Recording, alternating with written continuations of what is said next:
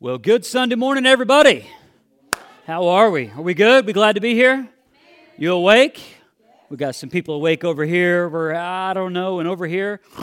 Come on, wake up, everybody. I'm glad that you're here, and we are actually so far into this series that you'll see where we're going with this, but we're so far into this series, and if you have missed some of this series, I totally recommend you go to YouTube, you go to the podcast, go to the website, and go in and catch yourself up with where we are, because we've been through, just verse by verse, through this study through 1 Peter, and there's certain things that are happening around around this area of Scripture that you really, really need perhaps a really good grasp on, and you can get that by going and listening to some of those past messages. But I've got something for you today, too. Well, I'm so glad that we just sang that song that I'm no longer a slave to fear. Aren't you glad? Aren't you glad that if we're in Christ, yeah, we can clap to that, that's good, that if we're in Christ, that we are no longer enslaved to fear. And I believe that one of the ways that we are the most enslaved to fear, listen to me, I believe that one of the ways that we're most enslaved to fear comes to us sharing our faith with other people. I think that this becomes a roadblock for us in our faith. Instead of us embracing what it is and telling people about the good news of Jesus, I think that we as people can succumb to fear, and we can just remove ourselves from our obligation and responsibility of telling people about Jesus. That's where we're going to be eventually. But first I want to tell you this, just have us read together this quote. In the guy's name, who's known historically anyway, is Luca of Crimea. Crimea is the area he's from, around Russia. And he lived around the time of the 20th century going into World War I. And this is what he said, and I'll tell you why this quote is so profound in just a second. Guard this truth like the best treasure of the heart. This is what he says. Walk straight without looking right or left. Let us not bother with what we hear against religion or lose our bearings. Let us hold on to the faith, which is the eternal, indisputable truth. Amen. That's a profound verse, or a quote rather, but what is even more profound is his story. You see, Luca, as he's known historically, again, he lived a century ago, but here's something that perhaps you didn't know, or maybe you've never even heard this name before. This individual grew up in, I would say, a pretty affluent family, but something profound happened in his life. After he graduated, his principal gave him a New Testament. It was like, here's your graduation gift. We still do this today sometimes. Gave Luca a New Testament. He fell in love with the Jesus of the New Testament. He wasn't a Christian until he received that New Testament, and he gave his life to God. He realized that he was a sinner, he was in need of a Savior, and it was only through Jesus could he be one with God the Father. And he radically changed, and he gave his life to Jesus. We had actually studied to be a doctor, a surgeon actually, an eye surgeon. I can't imagine what eye surgery was like a century ago, but he was. And actually, he was a really good one because he had the ability, and God had gifted him with this talent, he had the ability of helping people to see in a time where people couldn't see. But here's what's really cool about this. He didn't work in just like a typical hospital or those kinds of things. Instead, he went out to the poorest of poor. He went out to people who couldn't pay him anything, and he helped give those people sight. That's incredible. And that's what he did. So all part of his journey, and when he would go out and do that, all of that's great, and he had his faith intact, and he worked at the same time where he was a physician, but then also around the same time that the Russian government empire was gaining ground, they started to put pressure on the church and started to put pressure on Luca and people like him. And all this pressure that was imposed upon him was wanting him to, in essence, have a faith that was squashed. So in the time where other people were shrinking back from the faith, he stepped forward and he became a deacon. Ultimately, he then even became a bishop. And even as the Russians are putting all this pressure and they're persecuting people and they're exiling them and throwing them into prison, he's now gaining ground and influence both as a physician but also as this great person of faith in the church. Because the Russian government realized that he was in opposition to them, they said, well, let me give you a sweet deal. How about you come work for us as a spy? He turned that idea down. He says, I'm not going to betray my faith by being a spy for you. And I believe that God gave him the wisdom to know what was happening at the time. He turned that down, so the Russians in turn ramped up their persecution on him. They imprisoned him, they beat him, and they exiled him to Siberia. That's so foreign in our day because we're like, well, we live in America. Like that could never happen here. Be careful saying never, of course. But as he went into Siberia, do you think that he stopped doing the work of God? Somebody tell me, do you think he stopped? No. He simply took it to Siberia. He just changed zip codes. That's all he did. And he took the same faith that he had, and he went into Siberia, and he's still offering whatever care he can as a physician. But because he was so well respected, then the Russians actually used his services again, and so brought him out of Siberia to use his services. The reason why that I even mentioned this quote, now that you have context for this quote, is he's saying, guard this truth like the best treasure of your heart. He's somebody who faced all sorts of trial, suffering, persecution, and exile. But what he didn't do was he did not make a line between the sacred and the secular. He didn't make a line to say, well, this is my profession, but this is my faith. He didn't draw that line. As a matter of fact, for him, at the same time frame where the opposition from the Russians was coming in, he gained more perspective and more perspective and more perspective. And as he lived throughout his life, he saw himself always as this, listen, as a physician and as a priest. And as a physician and as a pastor. There was no line between the sacred and the secular. And there shouldn't be in our lives either. I want you to know this. People know who you are by observing how you are. People know who you are by observing how you are. There are times you don't have to say a word, but there are people who observe your life to know if your life, if it even looks different than theirs. People know who you are, who you truly are by observing how you are. This would have been true of Luca, because in his day and age, who he was not separated from his work. It was all connected. He just changed zip codes. He didn't turn his faith around, and he didn't give that away. Let me ask you this question. Is your faith up front or is it hidden? It's getting personal now, right? Is your faith up front, meaning, is your faith up front in your words and in your actions?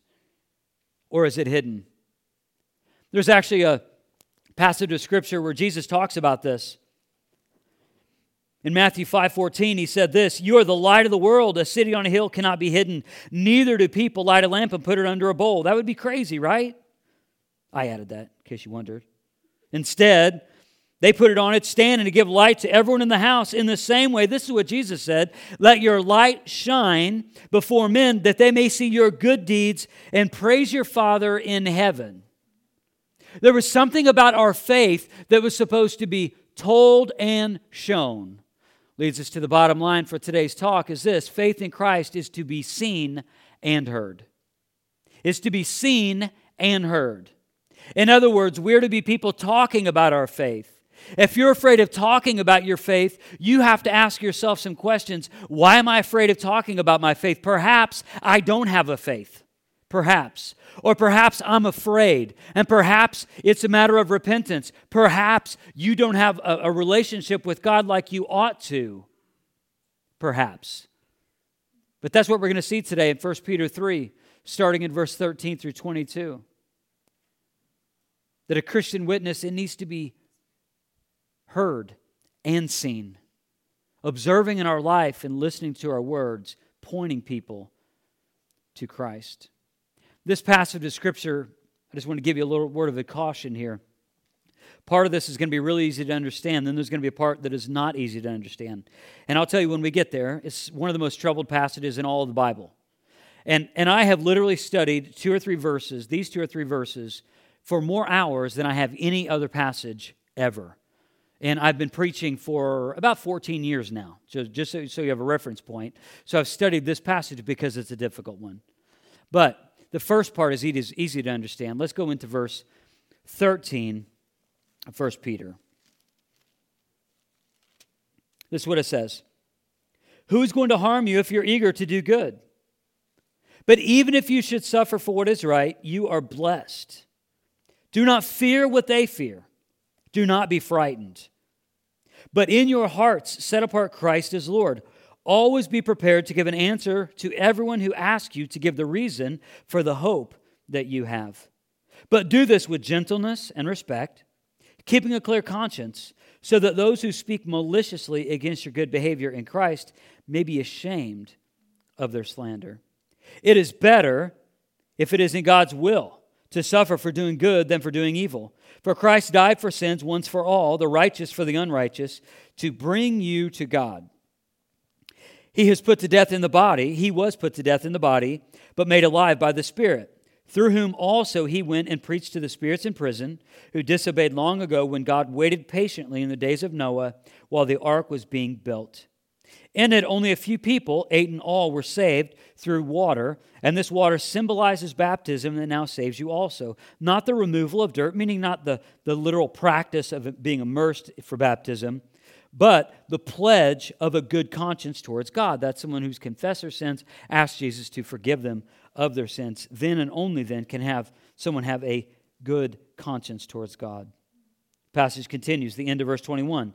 It saves you by the resurrection of Jesus Christ, who has gone into heaven and is at God's right hand with angels, authorities, and powers in submission to Him. Ultimately, this whole passage is about Jesus and about how we should be witnesses to the work of God. That's ultimately what this is about. If you noticed in verse 22, there's this reference about God's right hand. Anytime in the Scripture that there's a mention of the right hand or God's right hand, just know that that is a position of power and prestige. So what Peter is saying about Jesus, he's elevating the work of Jesus, and he says that he is sitting at God the Father's right hand. He is in the place of power and prestige. That's what he's saying. And ultimately, we could get into this passage, and you can get so deep in the weeds in this passage over the parts that are hard to understand. But what I want you to really get up front is this. Peter's audience would have known this. They didn't need thousands of years of study to understand this. I believe this was something that would have been just taken at face value to Peter's original audience. As this letter would have been circulated throughout the provinces around that area, we know this because of the beginning of 1 Peter when we started the series, these provinces that the letter was circulated, this would have been common knowledge to them. And I believe that one of the things that we've done as people is we have studied things and actually made some things more confusing than what they even need to be. But I'm not going to pretend to tell you that I have all the answers, because in all of the hours that I studied in those passages, I felt like I just did a big circle and came back to, I think this is it. So here we go. All right? So the first thing I want you to kind of take hold of in this passage, right back to verse 13, it says, who is going to harm you if you're eager to do good? It's like, who's going to harm you if you're eager to do good? So this word eager, right here in verse 13, is an interesting word that Peter is also trying to convey a deeper message. That audience would have known that this particular Greek word, the root of this word is the same word that you would get the word zealot. And if you're familiar with any church history, you know that the zealots they were just crazy about the government. It wasn't even about God. It wasn't about faith. It wasn't about Judaism. They were all about political rule. They're fanatical patriots. And they were pledged to liberate their native land by every possible means. So they were very militant. What Peter is saying is to love goodness with that passionate intensity with which the most fanatical patriots love their country. So he's saying, look at the zealots. He says, you should love goodness. Right back to verse 13. Let's look at it again. Who is going to harm you if you are eager to do what? To do good. He says, who's going to harm you if you are so zealous to do good? So this is the pursuit. He says, we need to be so eager to do good in our day. He also mentions, one verse later, he says, but even if you should suffer for what is right, you're blessed. You see, there's two different ways that we suffer. We suffer first because of our humanity, meaning that there's disease and there's grief and there's anguish and there's the little tension I have in my chest right now as we speak that I've been trying to pray away for the last couple of days. Part of my humanity. My humanity. I'm not going to have a heart attack, okay? It happens all the time. I've already seen a doctor. I'm good. Relax, okay? I'm trying to as well. But it's because of my humanity. You have different things. You have aches and pains with age. That's your humanity. You have, all those ouch moments, maybe as a parent, and that your kid leaves the Legos on the floor, and then you walk on said floor, not paying attention to the fact that there are Legos on said floor, and then you step on a Lego, and then all of a sudden, maybe the best thing you can say is ouch, but you're probably going to scream. That is because that is just the type of suffering that comes with our humanity.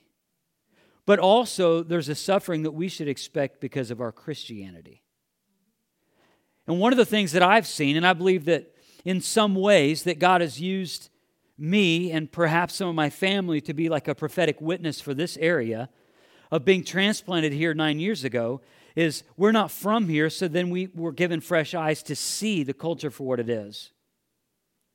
And many people say, well, what suffering would we have here because of our Christianity? I just had a conversation before the service about a beheading that happened because of Boko Haram in Africa.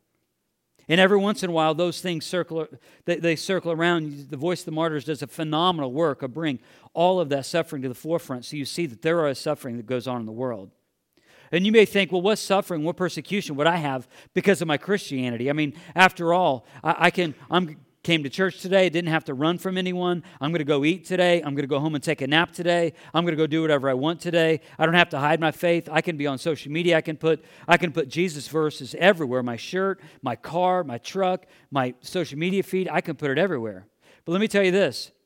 If you actually make your faith a priority, you will become unpopular in this culture. If you make your faith a priority, you will become unpopular. You will. We've seen it. While everybody seems like, this is the gospel, the gospel saturated area. I believe that it may have been and O'Connor, the author, who called this a gospel haunted culture, and it is. It's like the gospel's everywhere, but yet it doesn't have the power much of anywhere. And if you actually make your faith a priority, and when your faith is a priority, that those choices then impact the rest of the world, trust me, you're going to be viewed as one of those perhaps crazy Jesus people, and you're going to become unpopular. I'm not trying to tell you that I'm high and mighty, that I'm this super spiritual person, but I can tell you that that our family has become unpopular because we have taken some unpopular biblical positions that fly in the face of even what people call Christianity here. And I say that not that I'm better than you or you're better than me. That's enough. If you're hearing that, you're missing the point. What I'm saying is I believe that God's given me fresh eyes to show you some things too. So if you take those positions about your Christianity, you will endure some suffering, and most likely what it would look like here is becoming unpopular. Maybe not being invited to some parties, maybe not being invited to some dinners, maybe pushed out of some family events. We also have seen this. We've also experienced this. Where it's like the rest of the family does this, but yet they know that we won't support it, so then we're kind of ostracized from it. Well, we can do so through the power of God, and so can you. You see, every Christian needs to be able to at least do this, give a reasonable explanation of their faith and their walk with God. Every Christian, and notice it says every Christian, and Peter didn't say, hey, if you're super spiritual, this is what you need to do. If you're like a level 5 Christian, this is what you need to do. When your spirituality is peaking at 10, this is what you need to do. He was implying that if you call yourself a Christian, that you need to be able to give a reasonable explanation of your faith. Doesn't mean that we need to be theologians. We're going to write our own commentaries. But it means that we should be able to give a reasonable explanation of our faith and our walk with God. Think of walk with God as a lifestyle.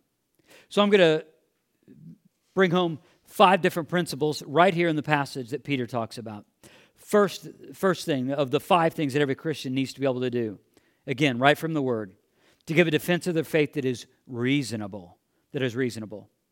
Meaning that there's thought, that there's logic, there's things that we should be able to convey to people who are curious about the faith. Notice I didn't say you need to be able to argue your faith, or I'm not saying you need to stand in front of the courthouse to where you need to preach and scream to the rest of the world about your faith. If you feel so inclined to do so, awesome. That's not what I'm saying. That's not what Peter's saying. He's saying you need to be able to give a defense of your faith that is reasonable. That means if you're a student or you're a senior citizen, and anywhere in between, you need to be able to give a defense for your faith that is reasonable. That you can give thought and reason to why you believe what you believe. Second thing, give a defense that is gentle. That is gentle. It's gentle. When you're gentle, there's also comes with it some empathy of understanding that this person is far from God. I was once far from God. Therefore, I can be empathetic. I was right where they are. So I don't have to approach this with judgment. I can approach this by being gentle because you know what? We may not have a lot in common, but we have humanity in common, and we have this fallenness that even if you're in Christ now, you weren't born in Christ, so there had to have been a time where you're not in Christ to where now you are, and now you go back and you connect with with your humanity to theirs, your past fallenness to their current fallenness, and now that brings just an opportunity to be gentle. Not to be condescending, but to be gentle. Third thing, give a defense that is respectful. Respecting that they may have some presupposed ideas that actually work against the faith. Respectful and not treating that person like a project or a problem that needs to be fixed, but treating them like a person that needs to be saved. A person that is far from God and they need the radical love of God. And be a respecter of them as a person, that they have a story, that they've got a family, that they've got trauma, but to be respectful. Christians, we need to be respectful of those who are not Christians and not judgmental. The fourth thing is a clear conscience. Give a defense of their faith with a clear conscience, meaning that at no point should you have to sin to lead people who are in sin out of sin. You shouldn't have to adopt a sinful lifestyle just so you can hopefully one day share the gospel with somebody who's also in that sinful lifestyle so that they can be saved. Like that's foolish. They don't need you to get in there like that. They need you to stand outside of the pit and let them know there's a way out of the pit. You don't get in the pit of their sin and get all filthy with them so then your life looks like theirs. While they're in the pit and their life may look filthy, but yours may not look as clean as what you want it to, and your walk with God may not be where you want it to be, but yet if you have a clear conscience, that means you can stand outside of the pit and say, hey, this is Christ's work in me. Let me show you a better way. Fifth thing is this. Give a testimony of their faith that glorifies God. This is the North Star, the guiding principle of all the rest of the 5 that glorifies God. Meaning that when you're leading someone to faith, you have the opportunity of sharing your faith in words and in actions. You do so by glorifying God. I believe this is what Luca's life message was, that he was a physician to the glory of God and he wanted to be a priest and he wanted to be a pastor to the glory of God. And there was no dividing line between sacred and secular. To him, God touched all of it. Another thing I want to touch on is this.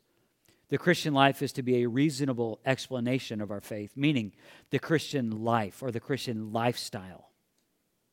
You may say, well, what does this have to do with anything, Pastor? I just don't get it.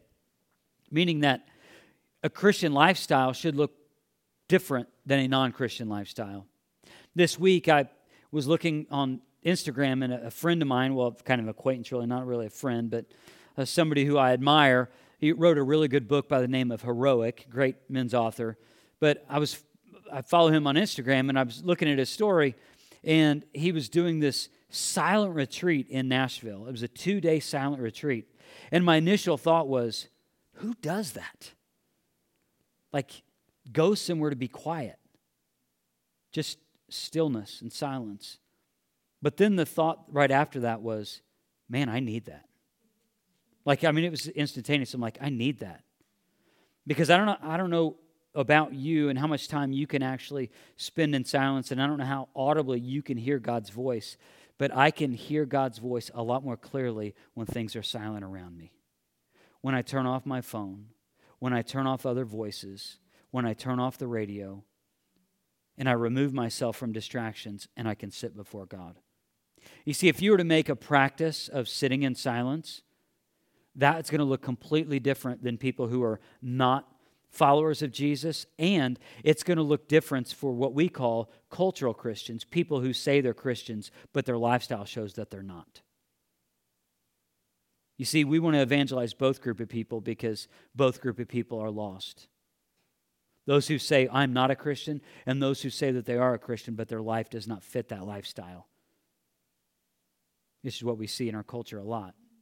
Another thing, if you make it a priority to have Sabbath time, where you, and I would love to be able to stand up here and say, we have 24 hours, and we don't have 24 hours. Sometimes we have an hour. Sometimes it's 2 hours. Sometimes it's 4 hours. Sometimes it's 8 hours. But when you prioritize a Sabbath time as a family, even other people around you who say that they're Christians, and certainly non-believers, are going to look at your life and think, whoa, why do you do that? And then that's an opportunity to give an explanation for the faith that you have, to work out the 5 principles we talked about a couple minutes ago. So in silence, in solitude, and in Sabbath, when you take the Bible seriously, if you just take the Bible seriously and you apply its truths into your life, your lifestyle is going to be a display of the sign and wonder of God. It's going to reflect greatly on God, and it's going to be a contrast to the culture that we live in. Enough said there. Verse 18 says this. Back to the word. 1 Peter 3:18. It says, For Christ died for sins once for all, the righteous for the unrighteous. For what reason? To bring you to God. He was put to death in the body, but made alive by the Spirit. So Peter gets to a central message here.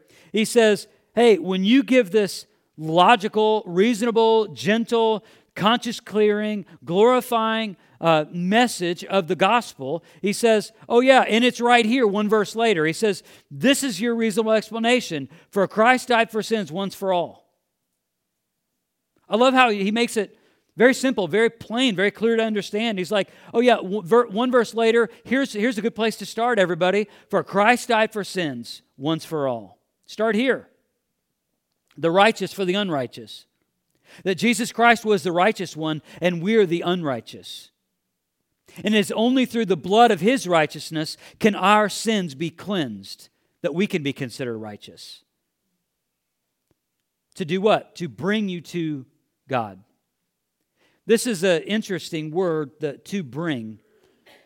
And in Jewish thought, which the audience would have had 2 different main thoughts. They would have had the Jewish thought, which was the thought connected way back in Exodus. And it was the thought that no one can approach God except the high priest. That there was this barrier between God and the high priest. As a matter of fact, this is what the scripture would say, that you shall bring Aaron and his sons to the entrance of the tent of meeting. The presence of God was there. And only the priest had the right to have close access to God. That would be the Jewish background. The Greek background is different. Of course, the New Testament, in case you didn't know, was translated from Greek primarily. So the Greek background would have been this, again, from the same word, to bring in or to bring. It would have implied bringing right access. Through Christ we have access to grace. This is what it says in Romans 5:2, that we have access to grace. That through Christ that we have access to the Father. Jesus said that himself in John 14:6. It was also said by the Apostle Paul in Ephesians 2:18. And then it says, through Him, through Jesus, we have boldness and access and confidence to come to God. And we see that from Ephesians 3:12. Here's a way of illustrating what he's saying, just so we're clear. These keys were handed down to me. They're a family heirloom from the actual house that my dad was born in. If you could see them, these are really, really old keys. And most likely these keys are probably 100 years old. And you may think, and some people tend to think, well, I'm a Christian, so that means that I hold the keys, so I can just, I have access. I can just get in. It's up to me. That's not the way that faith in Christ works. Because in accordance with this verse, again, go to this verse again if you would, verse 18, it's on the screen. For Christ died for sins once for all, the righteous for the unrighteous, to bring you to God. So it is not you who holds the keys. It's Jesus who holds the keys. Let us not think too highly of ourselves, but yet let us be dependent on humility. Let us be dependent on going before God in repentance, understanding that it is only Jesus who gives us access. You are not the key holder to heaven. It is Christ who is the key holder to heaven. You weren't good enough to hold the keys. Amen? At the end of this passage, when he talks about that Christ sits at the right hand, he's saying because he's in the power, he's in the position of power and prestige. He's the only one strong enough to hold the key. So it is only through Christ that we have access to the Father, or confidence to pray, or truly even the ability to believe. Back to this passage. As we continue on, we're going to get into the troubling passage. I love what Martin Luther said about this. He said, a wonderful text is this, where we're getting ready to go. He said, a wonderful text is this, and a more obscure passage perhaps than any other in the New Testament. So that I do not know for certainty just what Peter means. So, pretty smart guy. I give you that warning. I'm not nearly as smart as him, or many others who've been perplexed by the passage that we're about to get into. But we're about to wade into it together. So, here we go. Verse 18 first. For Christ died for sins once for all, the righteous for the unrighteous, to bring you to God. He was put to death in the body, but made alive by the Spirit, through whom also he went and preached to the spirits in prison, who disobeyed long ago when God waited patiently in the days of Noah while the ark was being built. So let's stop right there. So we know that Peter is drawing a connection with Noah and Christ. So these two things are working together. And again, one of the reasons why this passage, I believe, has become obscure, as Martin Luther said, is because we've spent 2,000 or so years studying a verse, trying to gain an understanding, but I believe fully that Peter and his audience knew full well what was being talked about. I believe that it wasn't a mystery. I believe that when they read it, they're like, I got it. And we've been spending thousands of years now trying to think, how can I have it? Like Peter obviously did. So, because this is a challenging passage, I want to give you the 5 main views. I believe that only 2 of these are plausible. These won't be on the screen.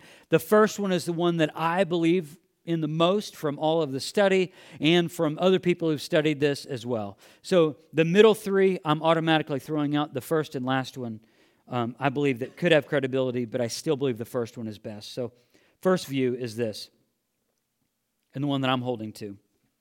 That when Noah was building the ark, Christ, in spirit, was in Noah's preaching of repentance and righteousness. And Christ was preaching through him to the unbelievers at that time who were on earth, but then were now spirits in prison. So it was this group of people that I believe that he's talking to. This can gain some credibility by looking at verses. We're not going to go there, but I'll just tell you so you can write it down if you want to. Genesis 6:2 or Genesis 6:5-7 are some connecting verses there. And again, this is the view that I hold, that when God was building, or that when Noah, was building the ark, that Christ in spirit was in Noah preaching repentance and righteousness through him to those unbelievers. That to me is the core of this message. The second position is this, that after Christ died, that he had gone to hell after he died and gave the unbelievers in hell an opportunity, a second chance to get right with God. That should automatically make you pause and say, well, that just doesn't seem right, because it's not. There's no biblical grounds for that. Once you die, you either die in Christ or you die separated from Christ. And we could also go to another passage. Again, I won't do this. I believe it's Luke 16 or 17, where it talks about Abram's bosom. It's a confusing passage as well, but you could go to that passage too to verify what I'm saying. That once you die, that your ultimately every decision before death has been made for you. And secondarily, if Peter was saying, no, that Jesus went to hell to give people a second chance, Peter would have been undermining his whole letter, everything he's written so far. Because he's been talking about suffering and persecution, and he talked about in chapter 2 that we're a royal priesthood, a holy nation, of people belonging to God, and how we need to be living as strangers of the world and citizens of heaven. If Peter was saying this would have undermined everything that he had taught up to this point. So we can kick that out automatically. Another one is this, that the third view is that Christ, after he died, that he went and preached in hell, proclaiming to them that he was powerful and that he was deserving the place of prestige. And while there is a little bit of evidence for this, I don't think that this makes sense for this reason, because Jesus didn't need to go to hell to make a victory lap to say that he was Jesus. We know that ultimately that there is a final judgment that is coming. We know this because of Revelation. And there is going to be a final judgment coming later, and then they will stand before God, and that final judgment will be the one that will be their condemnation into the lake of fire, into hell, the literal place of hell. So that I kick out, because Jesus didn't need to take a victory lap. This isn't NASCAR. We don't need to go around the track to let everybody know that we won. Okay? It's Jesus. Fourth thing, and again, there's a word in here that if you're a Christian, you should pause and say, that doesn't seem right, because it's not. The fourth view is this, that after Christ died, that he proclaimed release to the people who had repented just before they died in the flood, and that they were imprisoned in purgatory. That's the word that should make you pause. That's not a word that Christians believe. Only Catholics believe in that, and they don't use the Bible as justification primarily. They use other writings that did not make it into the Bible to back up that belief, so I reject that automatically. And the last one is this. This does have some credibility, but this also leans upon another writing that is not in the Bible. The last one is this. After Christ died, or after he rose, but before he ascended into heaven, that he traveled to hell and proclaimed triumph over the fallen angels who had sinned by marrying the human women before the flood. This was a thing, and you can actually read that for yourself in Genesis 6, 1 through 7. So that is a thing, but a couple of reasons why I kick this out, because much of this evidence is actually rooted in a historical writing, a Jewish historical writing called First Enoch, that did not make its way into the Bible. And there's a lot of superstition and a lot of exaggeration, and which is one of the reasons why it didn't make it into the Bible in the first place. So I reject it because of that, but also at the flood, it wasn't the spirits who were punished, it was the people who were punished. It was only 8 who were saved through the flood. The spirits were not punished, but people. So again, because of these reasons, I think this is very unlikely. But back to our passage. It says in the end of verse 20, in it only a few people, 8 in all, were saved through water, and this water symbolizes baptism that now saves you also, not the removal of dirt from the body, but a pledge of a good conscience before God. It saves you by the resurrection of Jesus. So it seems to me that Peter is trying to connect what's happening in his day, but also what was happening in Noah's day. So I have a few things that I want to talk about this, and which also led me to the conclusion that I had in my position that I mentioned earlier. So some parallels between Peter's day and Noah's, and they're pretty striking. Like Noah and his family, the believers in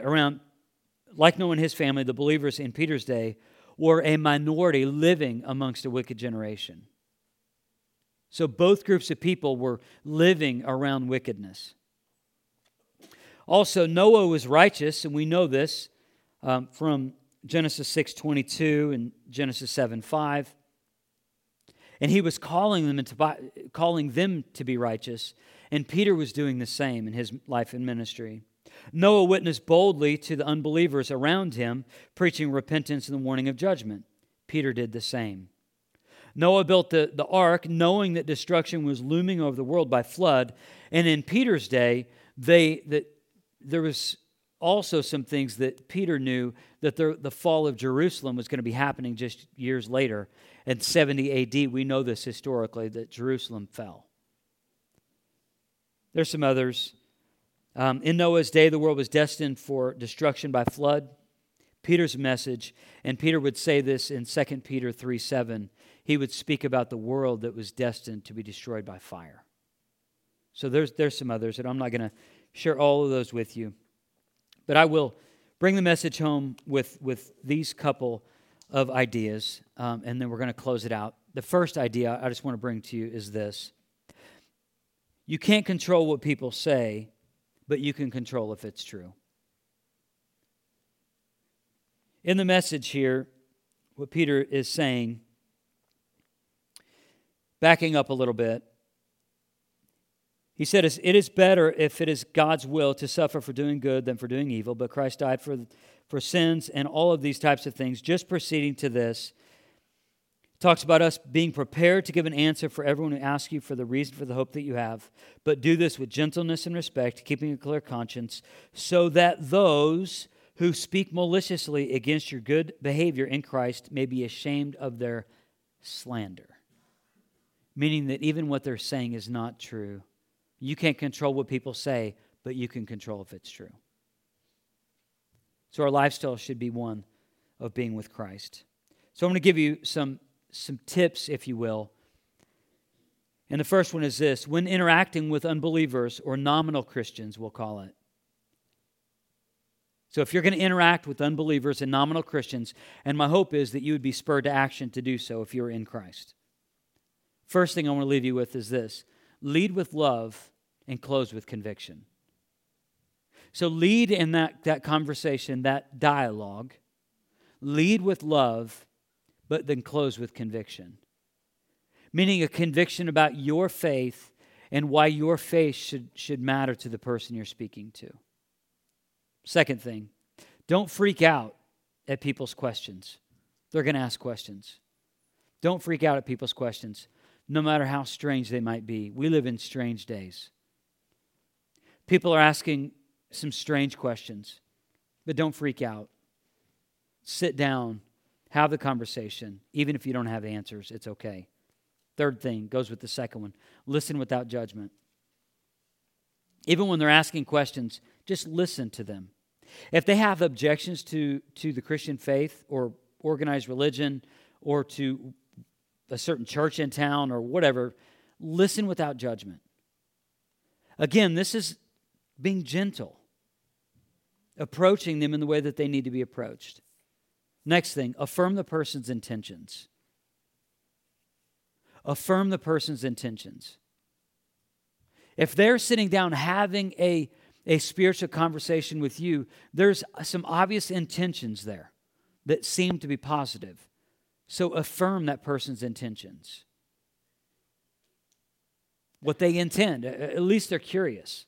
So there's something about that is intriguing to them. The next thing is this. Next thing, steer a person to the gospel. If you're in the middle of a conversation, don't just grab you wouldn't just grab the steering wheel, but like yank it over, because all of a sudden the centrifugal force is going to chuck the person right out of the car, right? We don't want to do that.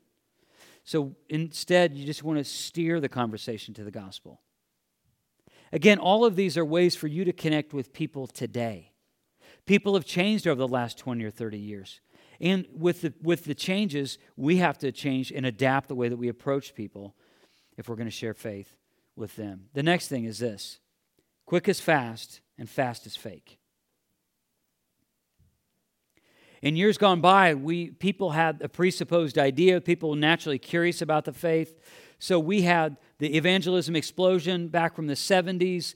We had the 4 spiritual laws. These things were highly effective in their day. We've had some other things. Maybe some gospel evangelism training like I had, Share Jesus Without Fear. All of these things, but what they tend to do is they rush the conversation.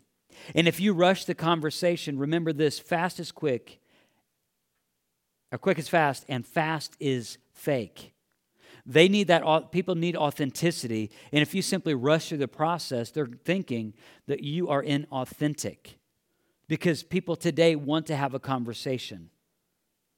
Back then, you could just confront someone head on. You could do street evangelism more effectively. You just confront them and let me just give you this, and you're going to have the gospel, and then I can walk away and go find somebody else. It's just not the way that it works anymore. Those things were highly effective. And I'm not saying they wouldn't be effective in some ways, but people have changed, so we have to change the way that we reach them. And the last thing is this: leave time for discussion. This may not be a one and done. This may be a 2-time opportunity, maybe 3 times, where you have to go back and you have the initial conversation. And by God's grace, maybe you'll have a second conversation, a third conversation, a fourth conversation, but you need to leave time for discussion. People are access to all sorts of lies, and they need time to decipher the truth. And the Spirit of God is in all of that, and the Spirit of God will lead that person to repentance and to salvation in the Spirit's time. Amen.